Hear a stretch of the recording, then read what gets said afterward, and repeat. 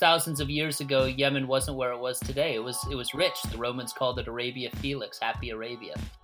Can you give us a very quick and dirty sort of history of why Yemen is in fact a very poor part of the Arabian Peninsula?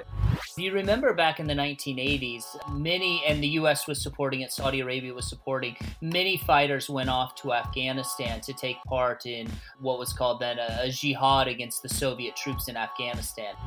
I don't imagine that Yemen is a country that comes up on most people's radar, but it probably should for a variety of reasons. Hi, this is Phil Gursky, President and CEO of Borealis Threat Risk Consulting in Russell, Ontario, Canada, and you're listening to Canadian Intelligence, the podcast about national security and public safety.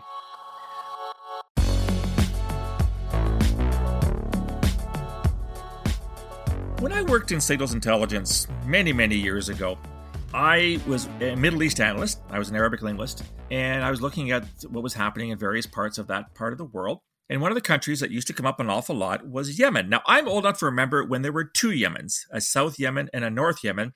And I distinctly recall covering the Yemeni Civil War, which led to, I believe it was 1994, which led to the actual coalition into the modern state of Yemen. Yemen is a very poor country, but it's also one that has been risen a lot in recent years because of terrorism, so Islamist terrorism. I thought I would bring into the conversation today an individual whom I have been listening and following for quite some time. I see him really as the go-to guy when it comes to Yemen. His name is Gregory Johnson. He's a former Fulbright Fellow in Yemen, which should tell you something. And he's joining me today all the way from North Carolina. So, Gregory, thanks for taking the time to be with me. Absolutely. Happy to be here. Let's go back to first principles then. So, as I said, Yemen has been a country that I don't think most North Americans probably can't find on a map. But can you give us a very quick and dirty sort of history of why Yemen, as of late 2020, almost 2021, is in fact a very poor part of the Arabian Peninsula and a very unstable part? So without going back to, thousands of years ago, my listeners would appreciate just a bit of a recent history as to how Yemen got to be where it is today. Yeah, that's a good question. And of course, thousands of years ago, Yemen wasn't where it was today. It was rich. The Romans called it Arabia Felix, Happy Arabia. But I remember that. I do, yeah. Yeah. But more recently, Yemen has struggled largely because it hasn't been blessed with the sort of oil reserves that many of its neighbors like Saudi Arabia or some of the other Gulf countries, Oman, Kuwait, and so forth, the oil reserves that those countries had. So Yemen has some oil reserves, but not very many. Phil, you mentioned Yemen being unified, and that was a process that was largely driven both by the collapse of the Soviet Union in the late 1980s, but also by the discovery of oil. And much of the oil was discovered right on the borderland between what was then North Yemen and what was then South Yemen. And so the South was in a lot of trouble. It was basically a client state of the Soviets. The Soviet Union collapsing meant that it was in a financial crush. The North wanted this oil as well. Turns out that both sides overestimated how much oil there actually was. And they unified in 1990. And then, as you mentioned, 1994, there was the brief but very bloody civil war as the South said, you know what, unification isn't quite working out like we'd anticipated. And the South tried to secede. That was put down. And really, since then, there have been a number of problems. So the South continues to try to secede up till today. Yemen, of course, as we know, in the aftermath of September 11th, has really been plagued by terrorism. It's been an ongoing problem for Yemen. And then the country itself, there's about 30 million people, which is more than most of the other countries on the Arabian Peninsula. And the government has been very, very weak over the past 20 years. And because the government has been so weak, because the government has been so poor, it hasn't really invested in the sort of infrastructure and education that other smaller populations in the Arabian Peninsula have been able to take advantage of. So Yemen is, as you mentioned, very, very poor in comparison to its neighbors.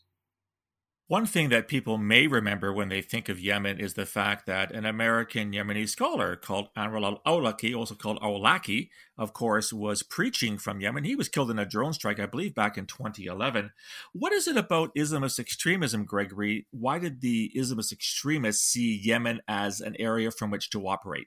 Yeah, that's a great question. So if you remember back in the 1980s, many and the U.S. was supporting it, Saudi Arabia was supporting. Many fighters went off to Afghanistan to take part in what was called then a jihad against the Soviet troops in Afghanistan, and Right. a lot of Middle Eastern countries sent individuals there. Yemen was very very active in sending fighters to Afghanistan in the 1980s. In fact, the president, some prominent tribal sheikhs, they were even recruiting some individuals to go. The difference with Yemen as compared to other states is that many states like Egypt, some of the North African countries, as well as Jordan and other countries in the Middle East, did not welcome these fighters back at the end of the 1980s and the beginning of the 1990s. Yemen did. And this gets back to what we talked about earlier in unification, which happened in 1990. So North Yemen, and it was led by a guy named President Ali Abdullah Saleh. He Yes. actually used these returning fighters, these Arab Afghans, if you will. He used them and instrumentalized and weaponized them against his rivals in the South. Because if you remember what we talked about just a few minutes ago, the South was a client state of the Soviets. Hmm. The Hmm. South were socialists. And so Ali Abdullah Saleh basically said to these guys, look, come back to Yemen, and you guys have been fighting communists in Afghanistan. Now come back to Yemen. We have communists here, and I'm going to use you basically to undermine them. And so Yemen was a welcoming place for many of these fighters in the early 1990s, and that's sort of the roots of the terrorist problem that Yemen had after September 11th. That's fascinating. I never thought of it in that way. I do remember the South being essentially a Marxist state and a very poor state as well. I did realize that Saleh had decided to, as you say, reposition or re-employ, if you will, the Yemeni jihadis that fought the big, bad Soviet bear in Afghanistan and Yemen. The other group, Gregory, that people may have heard of in recent years is a group called the Houthis. Now, just so a bit of a background, and you can probably fill in the gaps I don't have. Yemen is pretty well split between Shia and Sunni in terms of this Muslim population. And the Houthis, in fact, are a Shia group, and they're located, if memory serves me correct, mostly in North Yemen. And surprise, surprise, Iran, which sees itself as the protector of the world's Shia Muslims in Lebanon and Iraq, etc., has taken an interest in the Houthis, who have, in fact, gained some territorial power in Yemen in the last couple of years. And surprise, surprise, this has pissed off the Saudis because the Saudis basically believe the only good Shiite is a dead Shiite. Do you think that first of all, the Houthis do pose that great of a danger to not just Yemen, but to the immediate partners, including Saudi, which shares a very long border with Yemen, and by extension, that Iranian involvement, arms shipments, military support to the Houthis was great enough, posed enough of a danger to warrant the fact the Saudis and their Emirati partners until fairly recently have essentially supported the other side fighting against the Houthis. Is this just something the Saudis are making up, which they tend to do on occasion, or was there really a justified reason why Saudi and the UAE had incursions into Yemen over the past couple of years?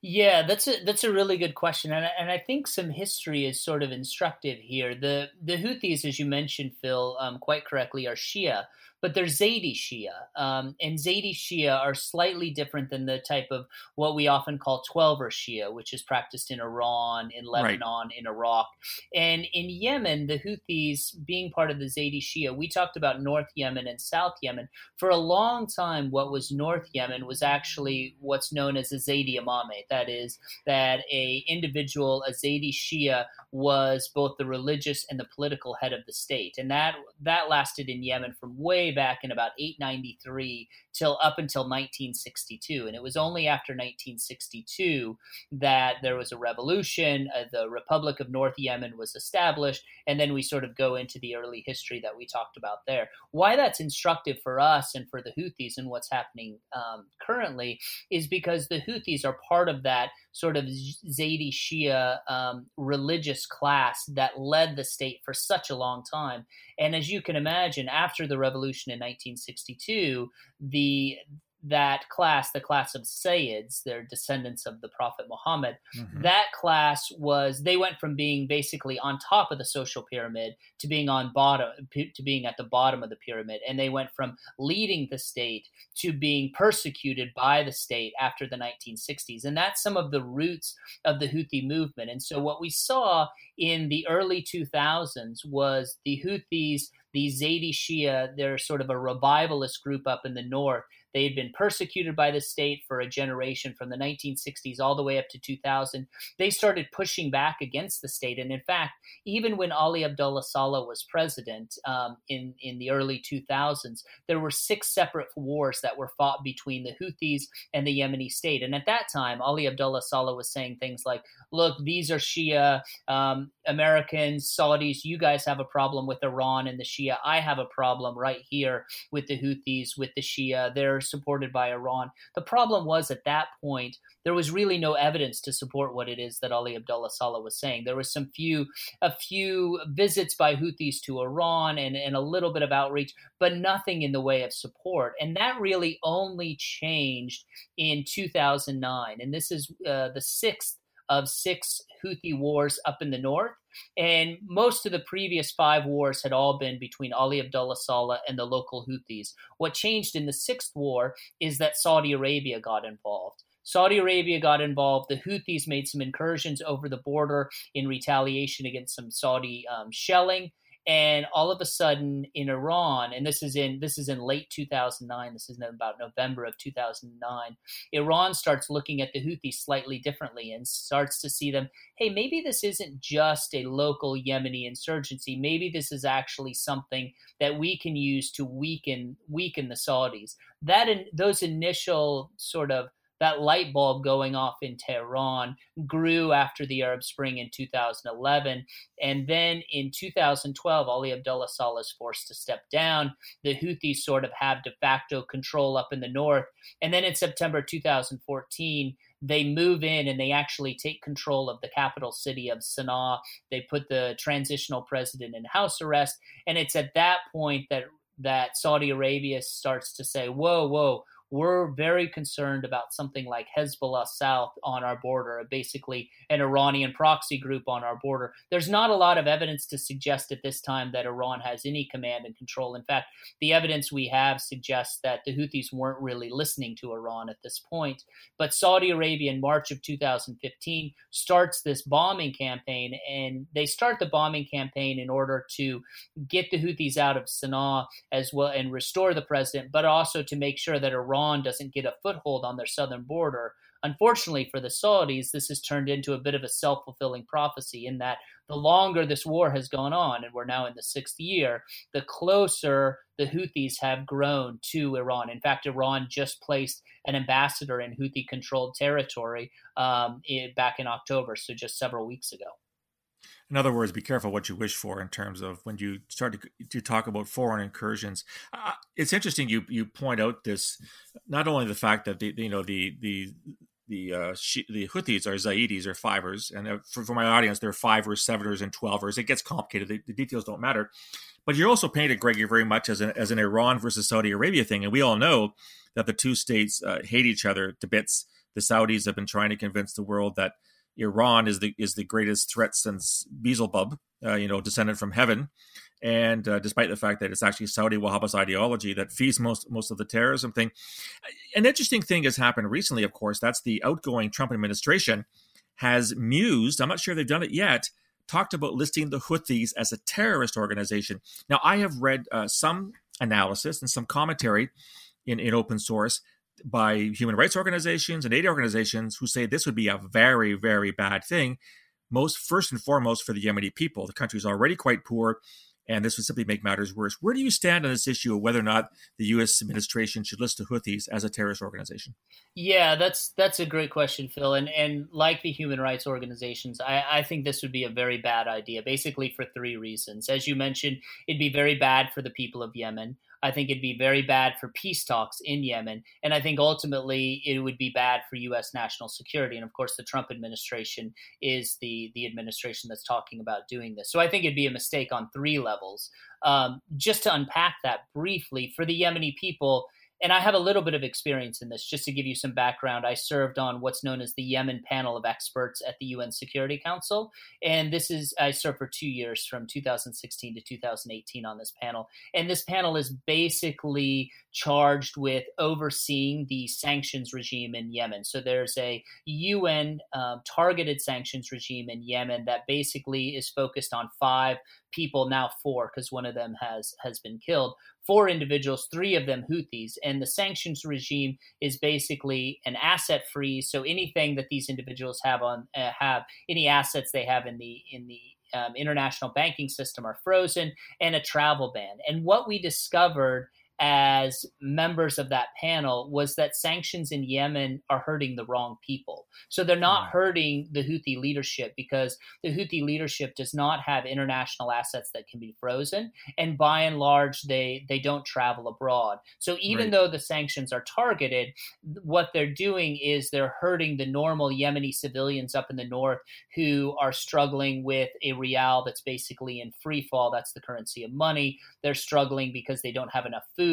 They don't have enough medicine. They're not able to get water, electricity shortages. All of these things the Houthi leadership is largely insulated from. It's the normal Yemeni civilians. And again, we're talking about a population of about 30 million, and about 60 to 70% of that 30 million lives under Houthi control. So what the Trump administration is arguing that basically making the Houthis, designating them as a foreign terrorist organization, what it would do is it would criminalize any activity, any interaction with the Houthis as a group, which would mean that humanitarian organizations would not be allowed to work in areas under Houthi control unless they receive a waiver from the State Department. And those waivers can take a long time to come through. And the worry that myself, and I think a number of other people who follow Yemen closely, is that the situation for many of these people, millions of people in Yemen, and remember, Yemen is a place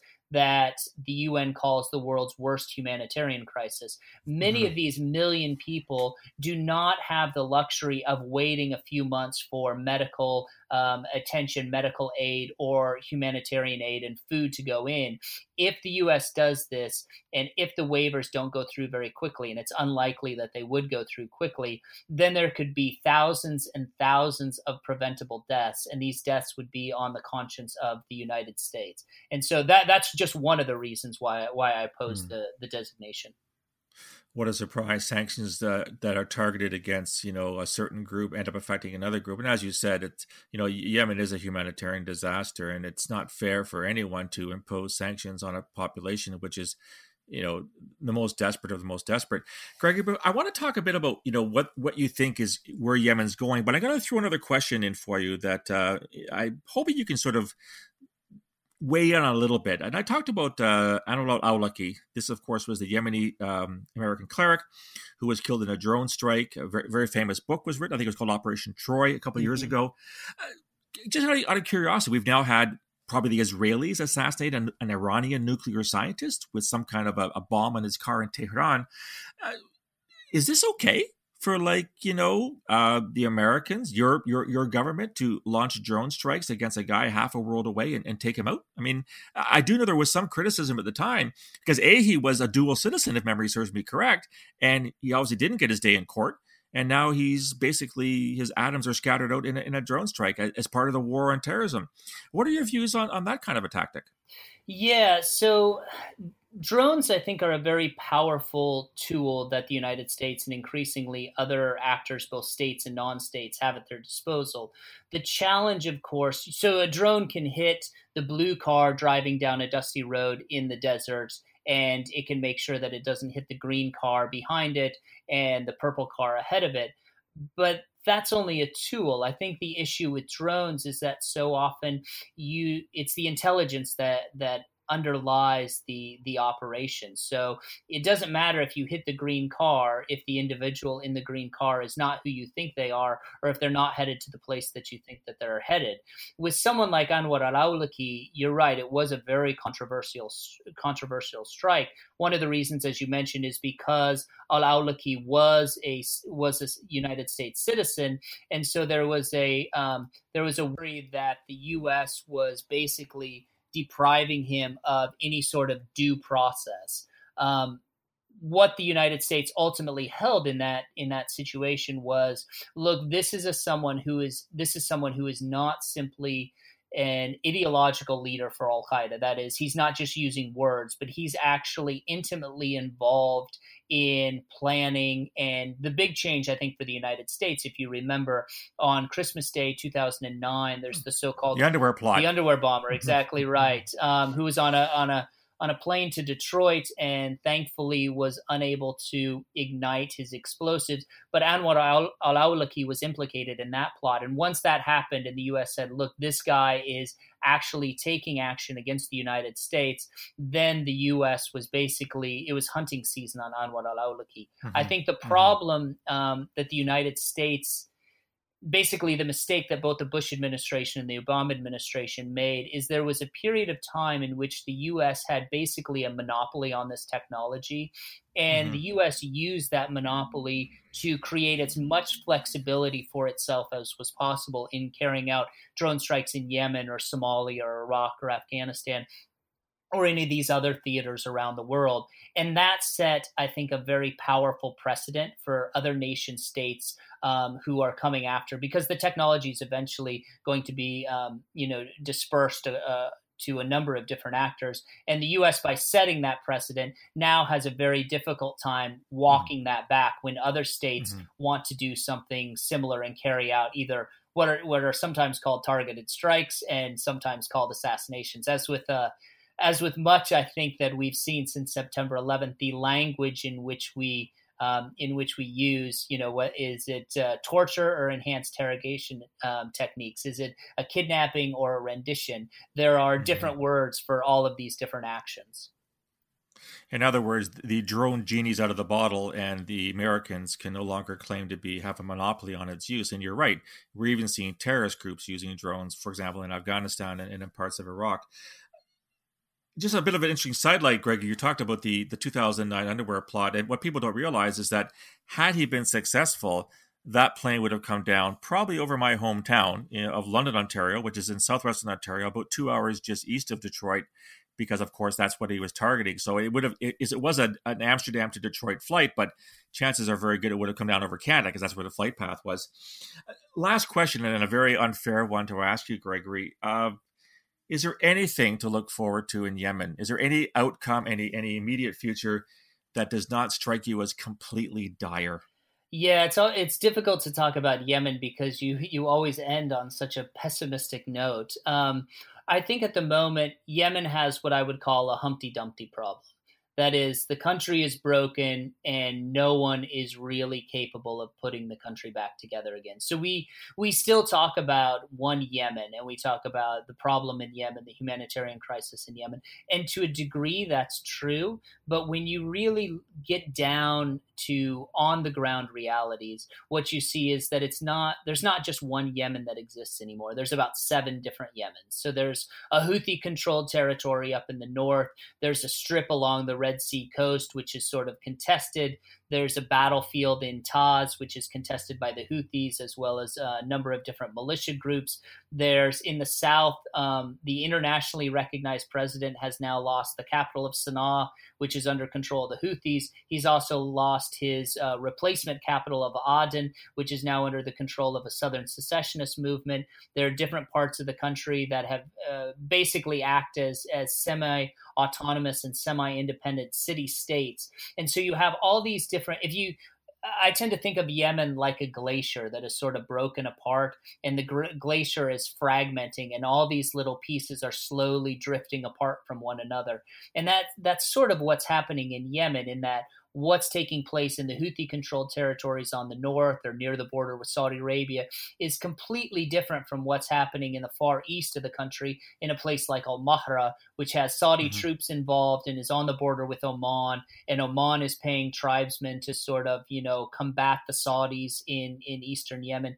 And it's just really difficult to see any sort of a peace process, any sort of a negotiation that will bring this country back together again. The Houthis are in a position where they're basically acting as a nation state. They're appointing ambassadors. They've appointed one to Iran. They've now appointed one to Bashar al-Assad's Syria. They're receiving ambassadors. They're changing how government works in the north. There's basically two economies. There's two central banks in the country.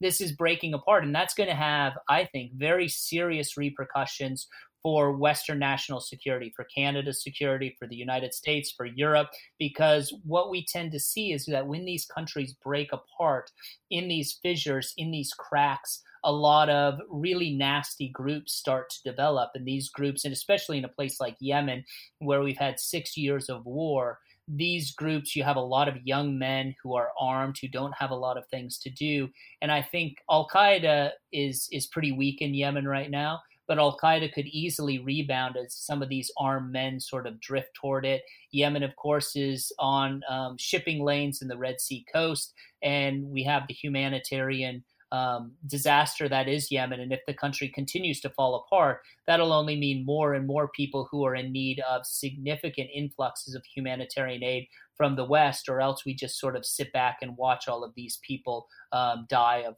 preventable deaths. I asked you not to be so dire, but I understand that's a tough one. I'm also glad you brought up the Al-Qaeda. Of course, the Al-Qaeda, the Arabian Peninsula, or AQAP, in the 2000s was actually a very significant group in the area. And if memory serves me correct, there's also an Islamic State affiliate in the eastern part of Yemen. I don't hear a lot about them these days, but Gregory, this has been an absolutely fascinating conversation. You did not disappoint me when I chose to reach out to you. You still remain, as far as I'm concerned, the guy, as I said, to go to on Yemen. Your knowledge of the country is absolutely encyclopedic. It does reflect the amount of time that you've spent studying it. And I just want to thank you for taking the time to talk to me today. Oh, Phil, it was a real pleasure. Thanks so much. So that was my conversation with Gregory Johnson. What do you think? Can you find Yemen on a map? Do you read it very much? What are your sources telling you about that country? Is there a way forward?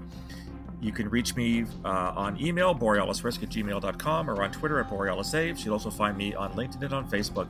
If you want to subscribe to all the content, please go to my website, borealisthreatrisk.com, hit the subscribe button, provide your email address, you'll get a free daily digest of all the material, blogs, podcasts, etc., free of charge to your inbox every morning. Love to hear what you thought of this podcast and others, perhaps ideas for future ones. I'll talk to you again soon. Until then, stay safe.